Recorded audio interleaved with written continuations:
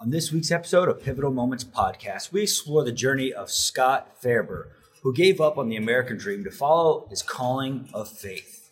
We'll walk through the different phases of Scott's life as he openly shares his struggles, challenges, and ultimately how he found contentment by surrendering his attachment to higher purpose. Don't miss out on this inspiring story of one man's quest for spiritual fulfillment. I'm your host, Greg Carlson, Pivotal Moments Podcast. Welcome, Scott. I think that your story is one to be shared with the masses, which is why we have you on here today. Sweet. Holy smokes, man. Yeah. Put her there. Yeah. Fired up. We're about to get after it today. All right. We're going to share some stories because I think that it's inspiring what you're doing, number one. And I feel like we can help a lot of people through the art of storytelling. Yeah. So the second I was chatting with you on the lunch table, a couple of, like a few days ago. Yeah, Sunday. Yeah. Today's Wednesday. I was like, man, this is great because it's commitment and discipline. So why don't you go ahead and introduce yourself to the listeners of the world today? Hello, I'm Scott. I'm 38. I'm South Texas, born and raised here in South Texas for the most part. I was up in Michigan for a while, but been in San Antonio since 2001 up until May of 2002 when I sold my house and all my worldly possessions and hit the road. 2002. I'm sorry, 2022. I was going to say. Yeah, thanks for that correction. Yeah. Oh my God. I was 18 years old. I've been on the road. Dude, yeah. That would have been way too long. Well, yeah. No, that's incredible. So May 2022, it's January 2023. Mm-hmm. You've been on the road. You got rid of most of your worldly possessions. And what all inspired that? So it's a bit of a long story, but try to encapsulate it and speed it up a bit. During COVID, I spent a lot of time up in Missouri at my best friend's house. He has kind of like a hobby farm.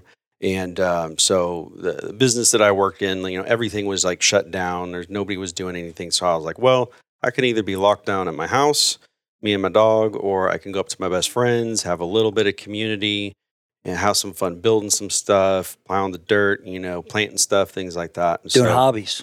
Doing hobby stuff, And so I went up there and just during that process of kind of coming back and forth, I realized that as you know, like a lot of people had just a lot of, like there was a shaking, So there was a shaking like in my own life. There was a shaking I could see like in fellow believers and their faith.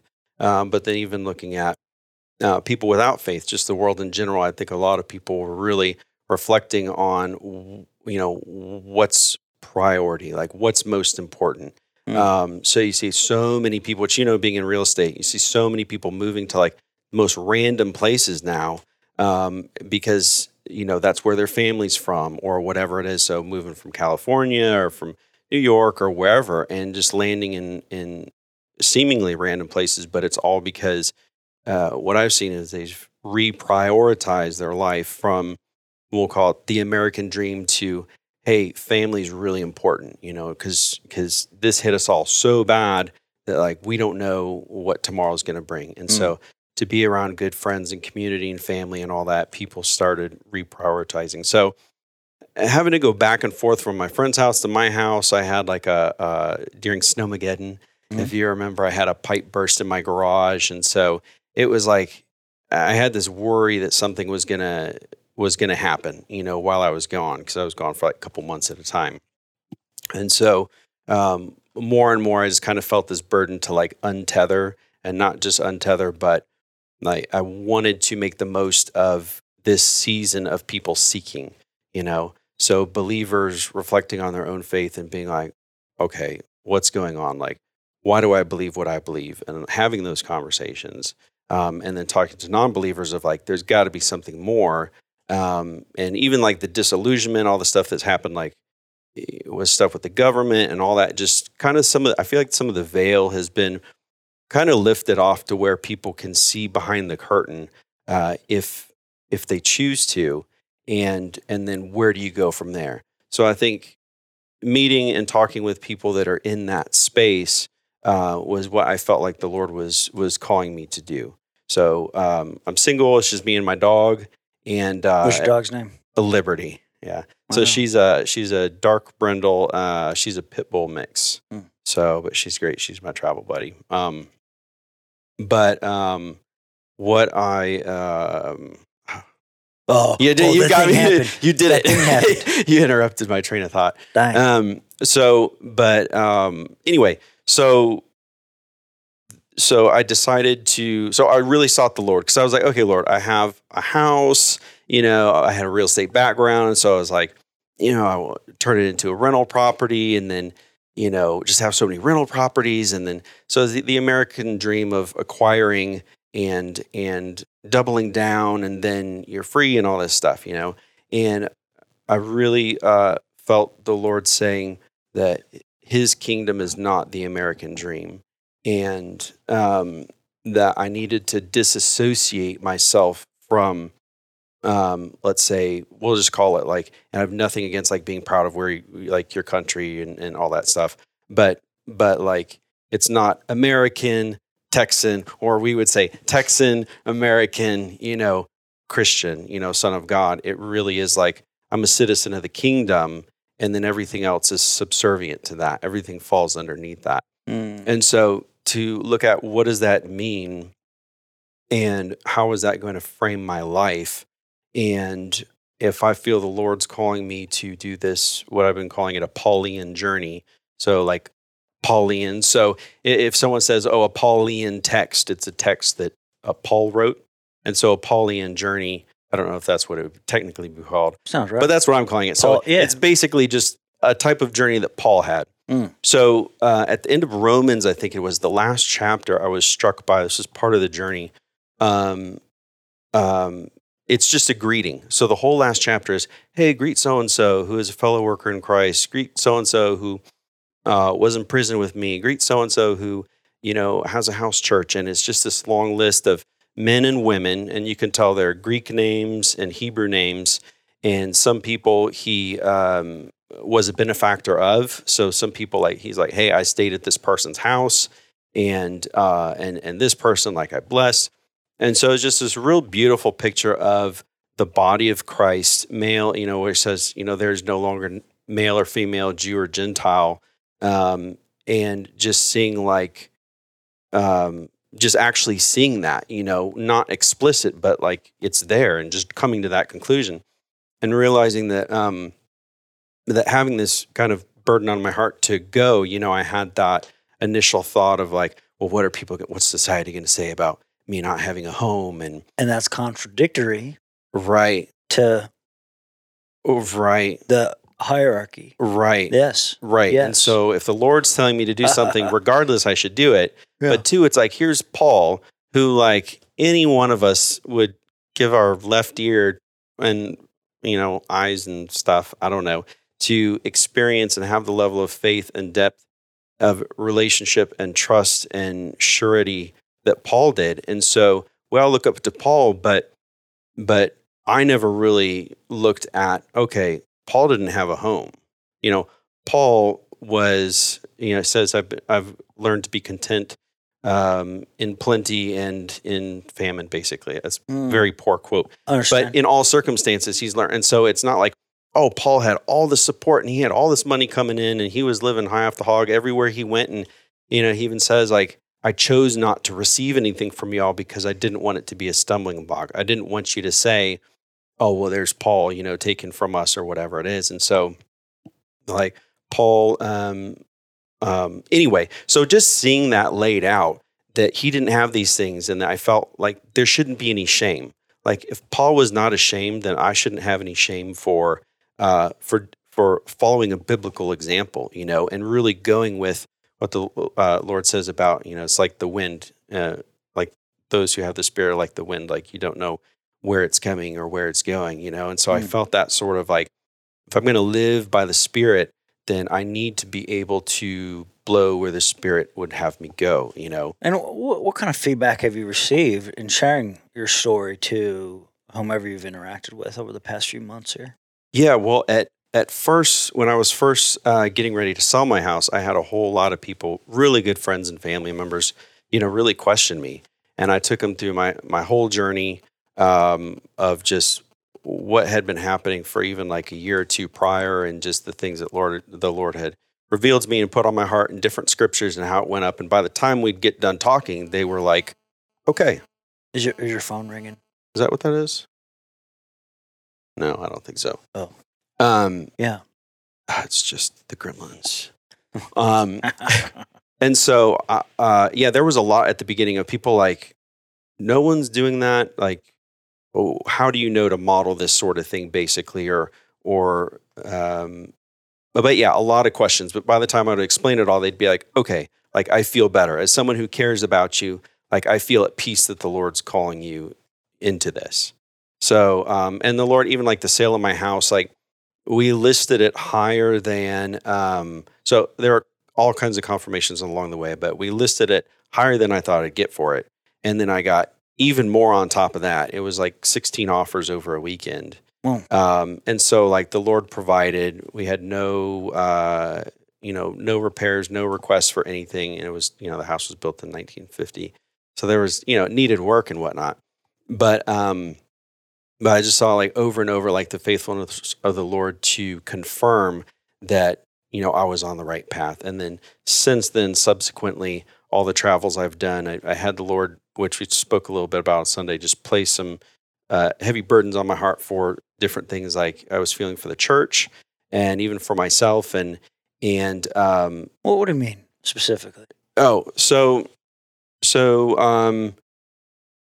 for probably more than a decade now, I had kind of felt that as the culture started getting a bit more volatile, I think, I'm not sure when it was exactly, but it was about 10 years ago or so, it seemed like the heat started to kind of crank up. In what ways?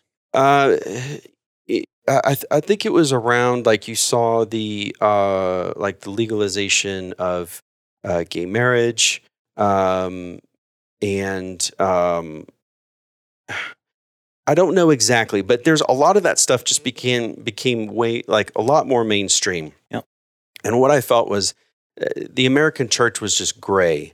I have some missionary friends over in Romania, and they've been there 22 years. And they say when they come to America, I'm like, oh, isn't it great? Like you get to relax and you get to, go to nice places and this and that. And they said, actually, it's more difficult for us to come to the United States because the spiritual warfare is so dramatically different.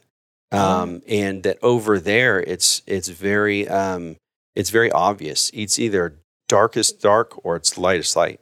And over in America, it's more gray.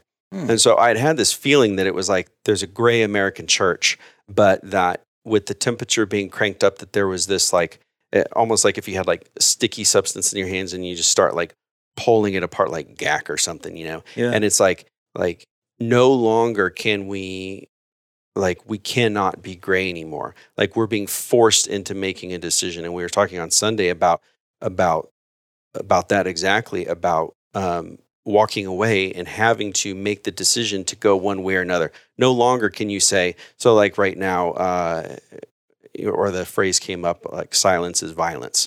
And so it's like for so long, you could be silent on a topic, let's say abortion. I'm not going to say anything about abortion. I'm just going to keep to myself. Well, now if you don't say anything, then it's considered violence, and put that across the board. And so that's exactly that you cannot, like society will not allow you to be gray. The spiritual, what's happening behind the scenes will not allow you to be in the middle anymore. You have to decide.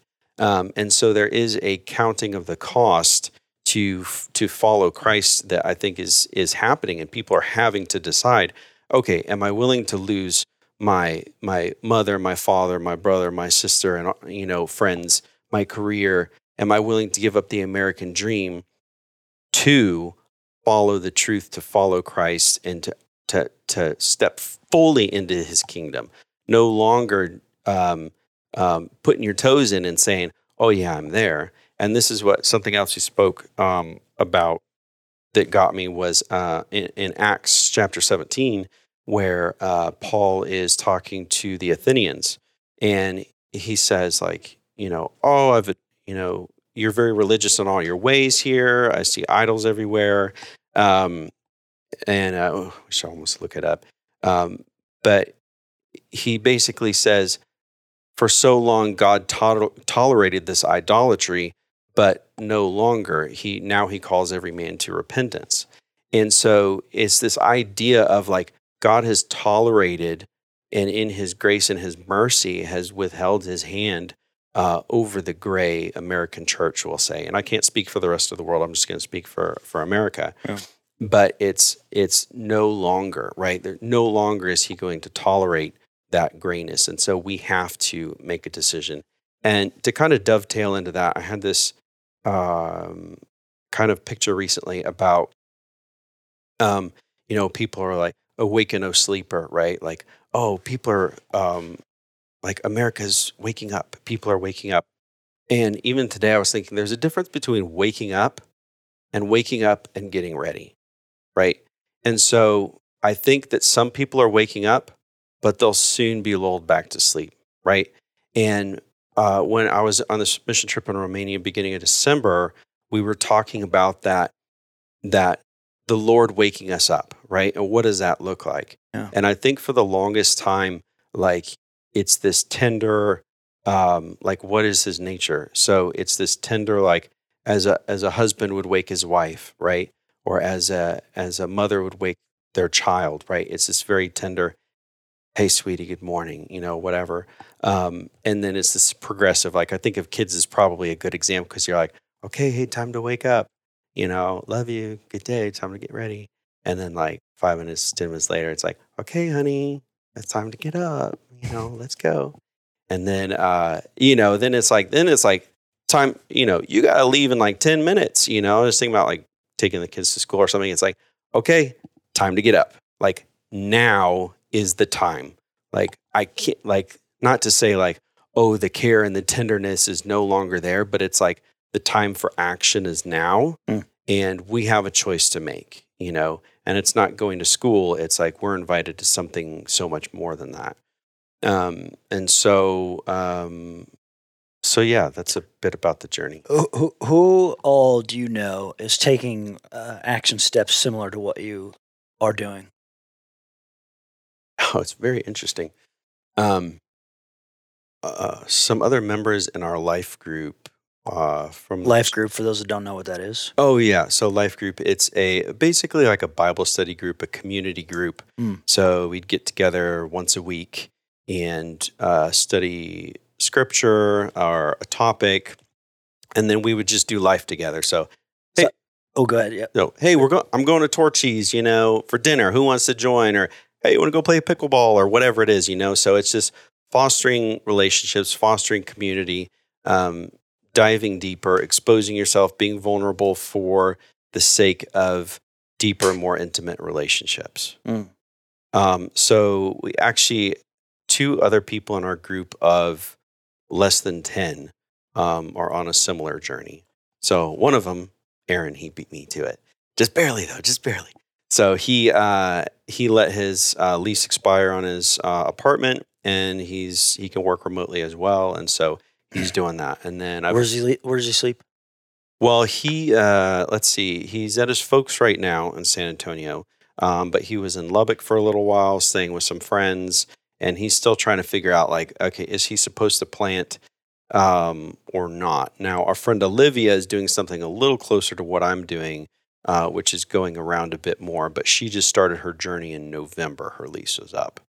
So she was in Romania with me, and then she was at her folks at Houston, and then she's actually in Casey, what is that prayer? IHOP, International House of Prayer up in Kansas City. So she's there visiting some friends. It's like if you've never heard of it, it's a 24-hour, 365 day, like prayer house, basically. So there's like always like bands that rotate on a schedule, and they just do 24 hours of worship and prayer. So that's actually went there, that was one of the catalysts to like kick off the confirmation of like where I was going was I was like, okay, I'm going to finally go, because I was like an hour and a half away. So I was like, I'm going to go up and see if the Lord has anything for me there. And he gave me the peace. I said, I don't have peace about this because it's not practical. It goes against, conventional wisdom of acquisition, Mm-hmm. and then 2 is sentimental. So I feel the Lord gave me that house during a very tender time of my life where I needed a home. And so it was kind of like the place where I had a lot of like inner healing, let's say. And so I had like this real sentimental attachment to it. And so I was like, I don't have peace because practical and sentimental. So you're going to have to overcome those if you want me to go down this path. And I just had it out with him there at the prayer room, basically wrestled with him, And at the end of it, I was like, okay, let's go. Let's do it. And it had been a long time since I felt that like piece of like direction and took off. So I've got my 2 friends, to answer your question, that are on the similar journey. Shout out to them. Yeah. Yep. Olivia, Aaron. And how long have you been associated with the church? Well, I grew up. I like to say that there wasn't a time I didn't know the Lord. I grew up in a Lutheran household. Both sets of my grandparents were in some form or fashion did mission work, and were heavily involved in ministry. My paternal grandfather was a Lutheran minister for 50 years or something. I don't know, a very long time. And so I grew up Lutheran, and my parents got divorced when I was going into 8th grade. And then we kind of like church hopped. So we went to a Presbyterian church, and then we moved down to San Antonio. So we were going to like Max Lucado's, Oak Hills Church, and then we were going to a Lutheran church, and then we were going to Charismatic. And it was just like all over the place. So my faith journey has been kind of running the gamut. But it's really cool because I get to see that as far as like the body of Christ is concerned, it's really cool to be able to say, hey, the Lutherans have these things that are like good and valuable, and the Charismatics have these things that are good and valuable. They're missing something, and what they're missing is like each other, And so to be able to get a broader perspective of the body and how the things that they have to offer, even though they might have certain things that are maybe incorrect or whatever, it's really helped me appreciate all the different, flavors out there, so to say. Yeah, that makes a lot of sense, and I think that's a nice thing you've got to experience throughout your life. Yeah. Don't you agree? Absolutely. Yeah. And to answer your question, actually, I would say, as far as you said, how long have you been in the church? So I've been involved my whole life. And I never did anything crazy, I was never like in a partying and all that. But it wasn't until I think it was 2013 that like I made Christ Lord of my life. So I never really understood lordship. I had gone through like a hurt with the Lord some years before, and it was like, hey, you got 30%, I got 70%. Like, I'll come to you if I need you, if there's a big emergency, but don't come knocking on my door. Don't call me, I'll call you, sort of thing. And it wasn't until that crisis in my life that I realized that my 70% I couldn't handle. I couldn't even handle 5%, and to say, hey, Lord, like you own everything, and so like I think Paul says, it's no longer I who live, but Christ who lives in me. And so many times he says like he's a slave or a servant to the gospel or to Christ, he's Christ's servant, and to realize that during that time in my life, like I was dead, like I was left for dead, so to say, on the side of the road, like the Good Samaritan situation, and he's the one who picked me up off the road and cleaned me up and tended to my wounds and cared for me. And so I owe him everything. When you were left for dead, what all activities were you embarking upon? So that was before you reached that pivot Pivot point. Oh yeah, the pivot point. That's good. I like that. Good transition. So for me, it was an unwanted and sudden divorce. We had dated for 6 years. We were married for 3, and we were visiting my brother and his wife, and she just says, "I want a divorce," like out of nowhere. And we all start laughing because we thought she was joking, and then she wasn't joking. And so it was that, I think it was that night, or maybe it was the next day, is when I had that pivot and realized, like, okay, Lord, I can't win her back on my own strength. I can't do life on my own strength like I thought I could. I can't do it with the natural wisdom that you've given me. Like, I'm not smart enough, strong enough, wise enough to do it. And so, like, I give you full control. And what I heard in response was, if you follow me, you're going to be okay. And it wasn't, if you follow me, you're going to get her back. If you, and so, and that's what happened. The divorce ended up going through, but the road that he led me down through that process of being intentional with every single word that came out of my mouth, every single thing that I did, to lay myself out bare to be,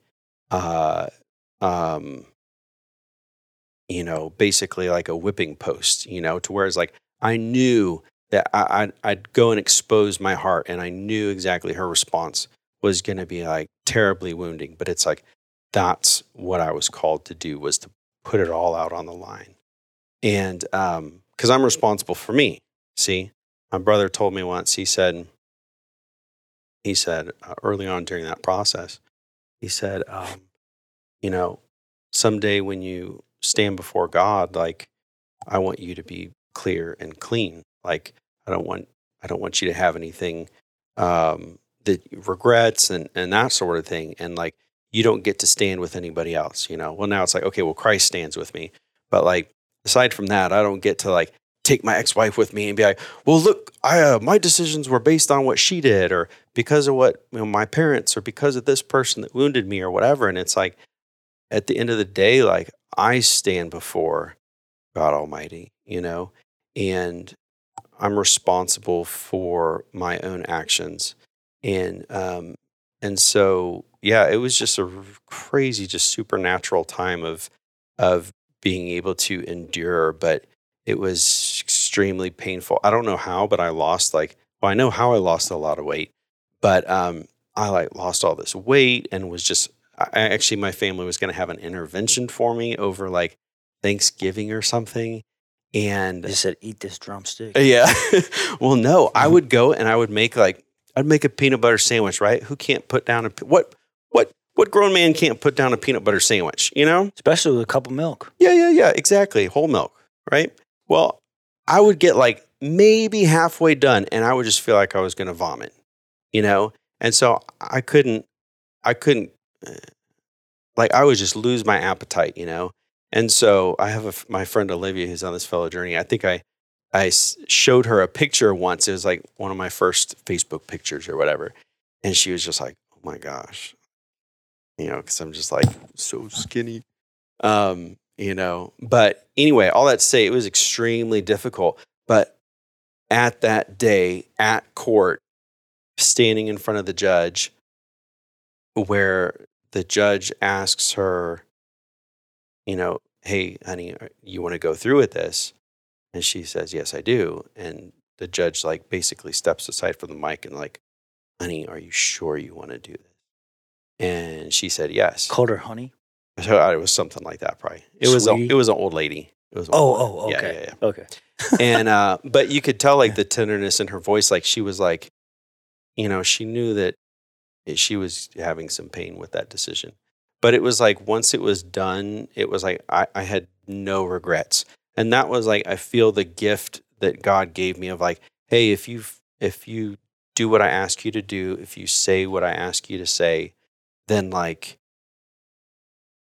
you're not going to have all that regret. Because Lord knows there's so many things I could do, in retaliation or whatever it is, that would like feel real great and would be really wounding to her.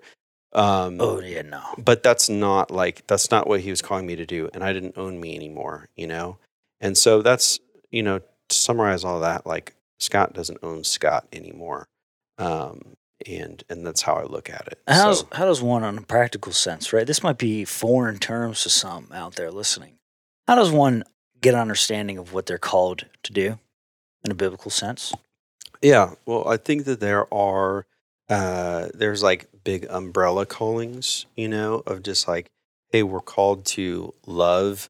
And as Christ set the example, he's washing the feet of his disciples at the Last Supper. And he says, I don't remember exactly all the words, but it's really great. But he says, basically, okay, I'm your teacher, right? But here I am washing your feet, doing the lowliest thing, like meant for like the lowest servant. And he says, do likewise, do the same for each other, And so it's this idea of, and it's also another passage talks about, if you love, not just like love your neighbor. And that's the thing, like, I don't want to get super like broad and just like love is love and all this stuff like that. Like the love of Christ is love with purpose, love with eternity attached to it. So love in faith, like anything done in faith, like can't return void. I believe it produces something. And so anyway, there's umbrella callings to where we can say comfortably, I'm supposed to love you and care for you and serve you with the love of the Lord, right?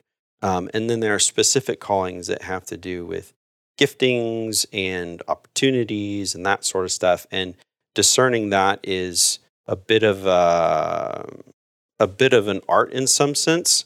My pastor would say that you have the Word of God, the people of God, and the Spirit of God, right? So you have three ways to kind of test, I feel like I'm supposed to go, assault someone and rob the bank, and that's what I feel like God's telling me to do. So many times people are say that they feel like, oh, God told me to do this. And it's like, okay, well, if it doesn't agree with the Word of God, right, and the Spirit of God and the people of God, if you were to go to, pastors and elders and say, I think God's telling me I need to go assault someone and rob the bank.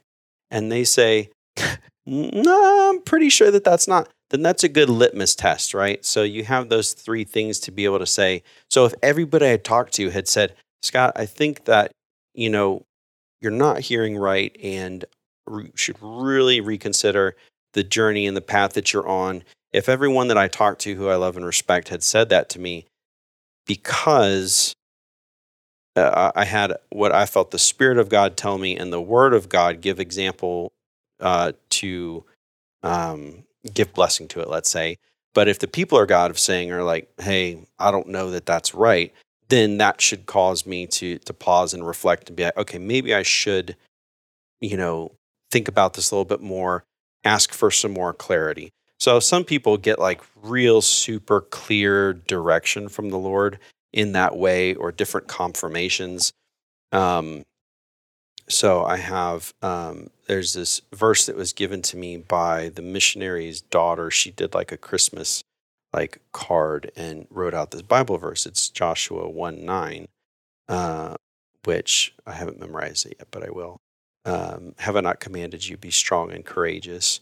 And then it goes on. It's great. It's beautiful. But she gave that to me like mid-December, right before we left. And then I was visiting family over Christmas and New Year's. And I was visiting my sister, and she just like randomly out of nowhere was like, hey, I really think the Lord, has a verse for you. And he just keeps bringing up Joshua 1:9 to me. And she quotes it to me. And I was like, I think that's the verse that the missionary's daughter gave to me. I'll have to go look. And sure enough, it was. And so it's like, it's this rant out of all the verses in the Bible and all that, that there's this confirmation that the Lord's telling you something, that there's this guiding and a confirmation of what he's doing. So On a practical sense, what's something someone can do to help to maybe seek that guidance? What, can you clarify that question, please? Yeah, well, okay, you've heard of the term vision quest, right? Not applicable in the Christian church, however, perhaps a long, long time ago, Okay. people used to go on vision quests to get clarity I on see. one thing or another in their life, Yeah. right? Yeah. Well, what's something that perhaps in modern day society someone can do to help get that clarity, like on a practical aspect? Yeah. Because That's really good. it's not like you're just driving down the road and all of a sudden, bam, I'm called to this. Right. Well, and that happens to some people, but Oh. I think it depends on, well, I should say some believers, you know? And so I guess if we're talking about people who don't have faith in Christ and are led by his spirit, then that's a different conversation. Yeah, not that. Okay. I would say someone that's already That's a involved. believer. Yeah, Okay. Yeah. I think it's cultivating, Christ says or gives the example of, if you're faithful with few, you'll be given more, right? So in so many parables, really bad, We'll take it. But the idea there is that if you can cultivate something small, then he can give you more. And so if you say, if you haven't spent any time, learning about his character and nature and cultivating his attributes and things like that, and really desiring to be molded in the image of Christ, to all that, then to say, well, I just want to know the journey for my life. It's not exactly this, but it's almost like unearned relationship. Like the people who have been with the Lord the longest and who have that track record, they can hear his voice, right? So one of the passages, my sheep hear my voice. And so it's like, okay, if you're just barely his sheep, or if you just barely pay attention to his voice, then like you're not going to catch all the little subtle things that he's saying, And it's like me and my dog. I've got all these little different commands, and I've got, a short whistle or a low this or that, and I can just make the smallest little noise, and she'll come running to me, And it's like, because she knows my voice, and she knows our connection and our how we communicate, how I communicate to her. And so I think spending time in the Word is one of the most important things, because he will speak through his Word. There's so much there for the Holy Spirit to bring to mind, right? That's one of his characters, or one of the things that he does. Jesus says, hey, I need to go. It's good for me that I go, right? This is after he's resurrected and before his ascension. He says, hey, look, guys, like I'm going to go, but don't worry, I'm going to send the helper, which is the Holy Spirit. And he's going to remind you and teach you and bring you into fullness of maturity and that sort of thing. And so the fact that the Holy Spirit will prompt, like my sister, if she didn't know Scripture, and then how would she know that, like, the Spirit brought that to her to give to me that verse, you know? Right. And so being in the Word and meditating on the Word, not just reading. It's good to read to, like, okay, read a whole length to get like a thematic overview, but to really like sit and ponder, like, okay, Lord, like, what are you saying in this verse, For so those that don't know, what does it mean to be in the Word? Oh, yeah. It just means to read it and meditate on it. So you might read a verse, you might read a chapter. Sometimes I'll read a verse and just be on like one word and just be like meditating on that word and be like, wow, Lord, like, how that applies to me, or what is it that you want to teach me about, this specific word or this phrase, and just kind of let the Spirit bring something into you. We went on a mission trip once and we got back, and there's always well, what'd you learn? What's the big thing? What's your big takeaway? And so we all had our big takeaway.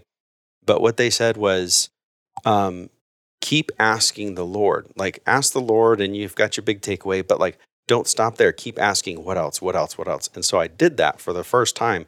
And it was amazing how like months and months and months later, like new things would come to my mind and my memory of what he was doing or what had happened.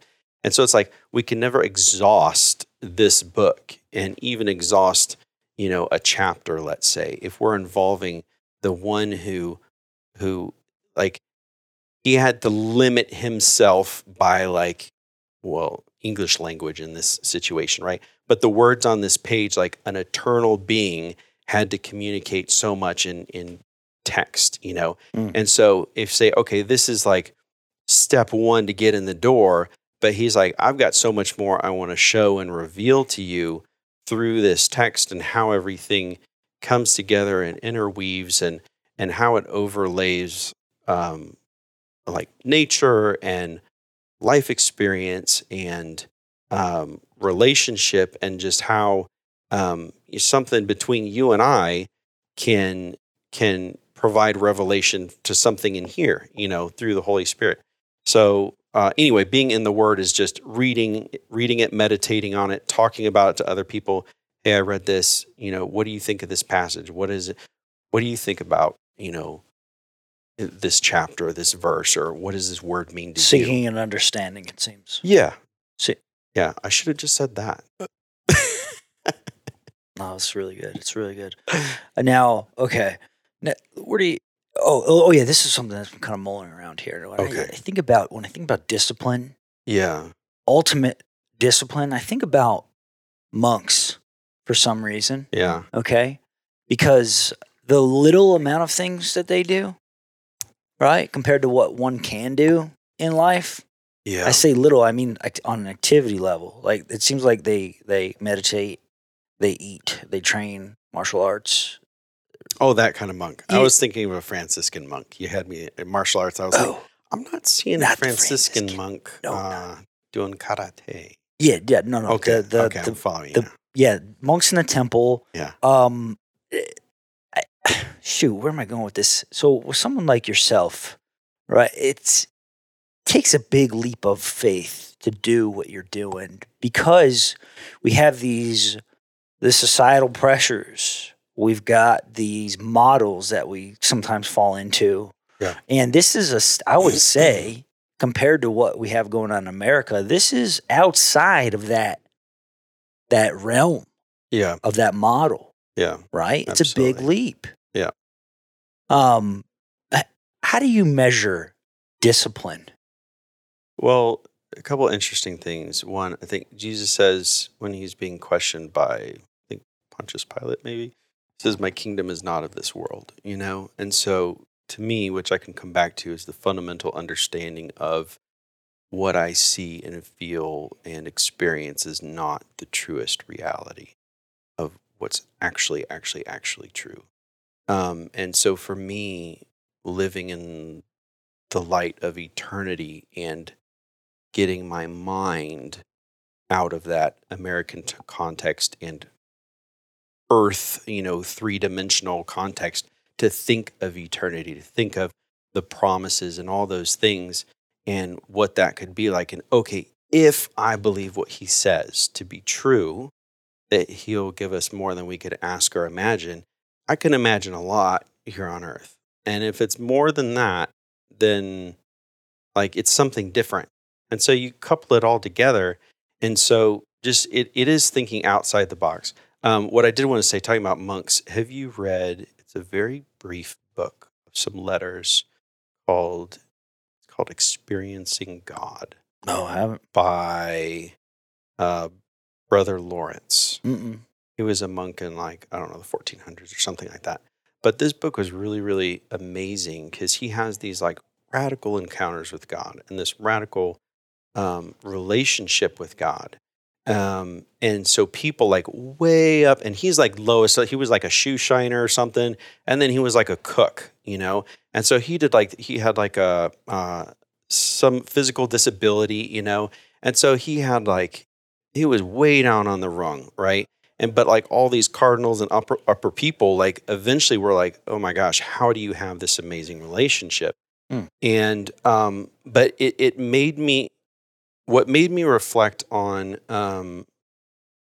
what challenged me, that got me to a pivot point, was okay, here's a Franciscan monk or some monk who's making slop every day, or shining shoes and wasting his life based on the standard that you just said. Basically, he is producing nothing, right?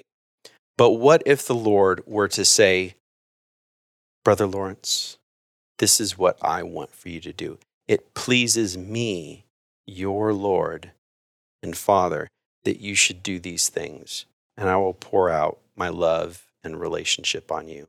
Like, to realize that it's like, okay, Lord, if your purposes for me are to, I don't want to name a profession because, I don't want to demean anybody, but like a lowest position where I'm alone all the time. I don't even like hardly have relationship with people. I'm just doing this menial task, counting beans. I want you to be like, I will be most glorified in you if you count beans for 60 years, the rest of your life. Yeah. Right? Yeah. And that breaks our minds when we really start to consider that. Okay. And then we're faced with, okay, Lord, how much do I really want you? How much am I willing to do what you say that you want me to do for the sake of your glory? It says it pleased the Father that he be crushed, right? It pleased God the Father that Christ would be crushed for us, right? And so that was his plan. I think that was in the Old Testament, maybe Isaiah, a prophecy. But to look at, okay, what is my ego saying? I need to be successful. I need to have this status. I need to have this story. I need to have these experiences, whatever it is, versus saying, okay, Lord, if you truly define who I am, and if you ultimately are going to give me the worth, right, then I will submit myself to whatever my earthly eyes will say is garbage for the sake of pleasing you and having eternal rewards that I can't fathom right now. I can't even fathom. But what's interesting about this story is that, so this guy had different letters, so people would write him, hey, how do you do this? How do you do that? How do you have such an amazing relationship? And so he would just write these brief letters, and they're just mind blowing. You could read like one letter and just be like stuck on it for a week, just like in one, he says like, oh, the first 10 years were very hard. But after that, I'm like 10 years, or maybe it was like 20 years, but it's like 10 years of just like all you focus on is like experiencing God and like being in his presence. And it's just like, that's crazy. That's crazy. But because of that and his discipline, now we have this model that's like totally challenging the way that I'm perceiving my reality and the things around me, and understanding his calling. Like his calling might be for me to reach one person my entire life.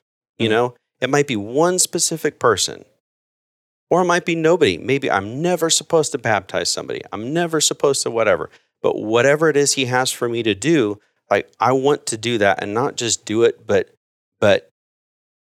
do it with gratitude and thanksgiving, and say, Lord, this is what you've called me to do. This is who you've built me to be in your kingdom.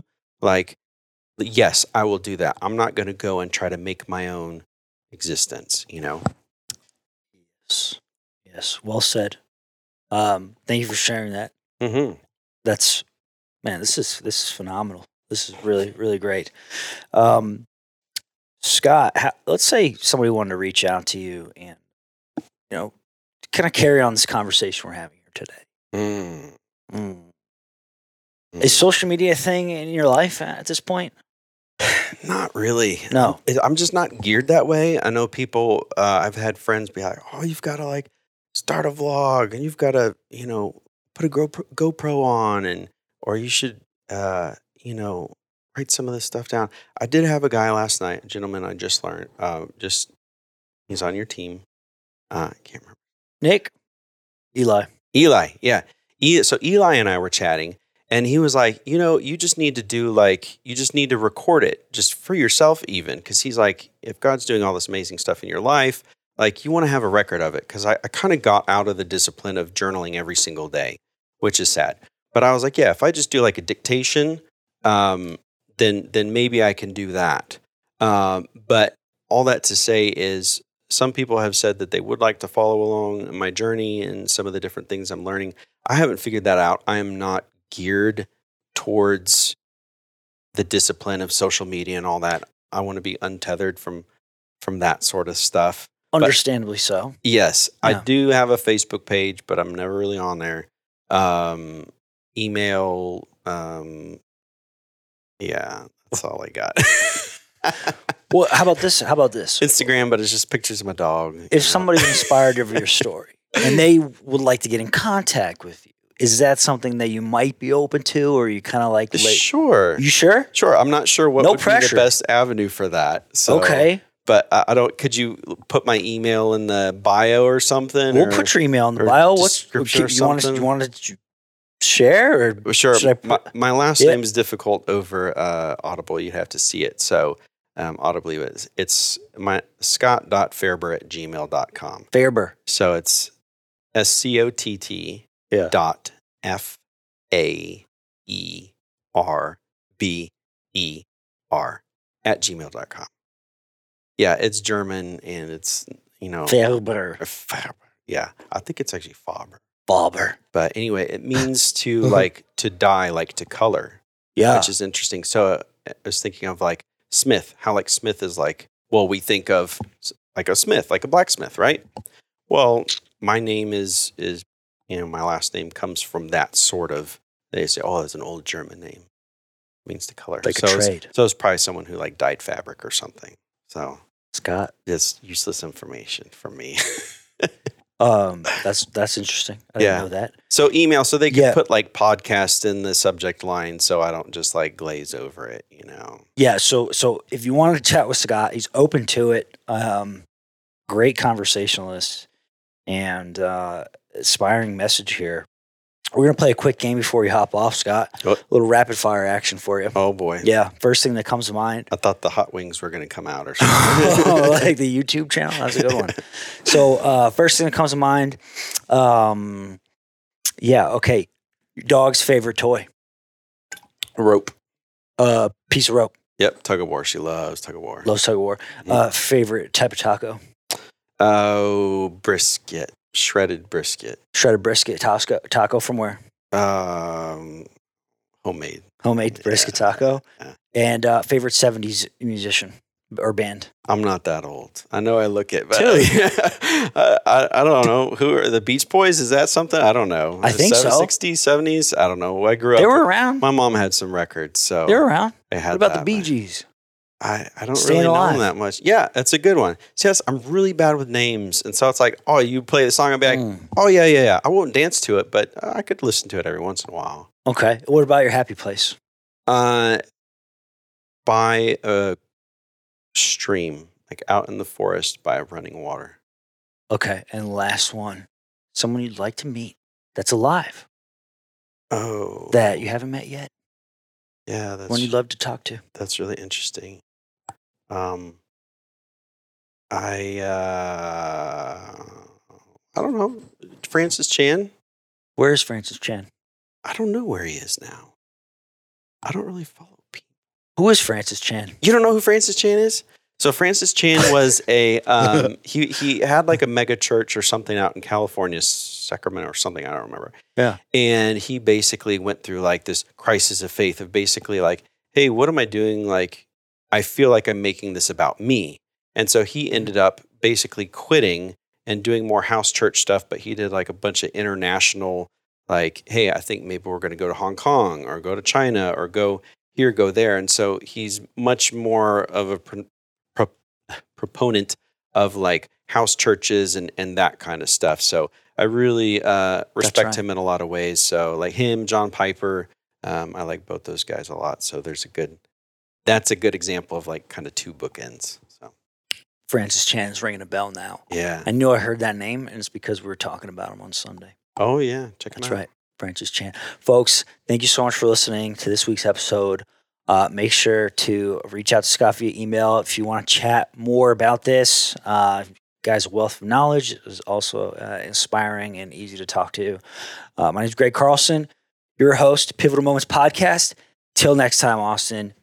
Cheers.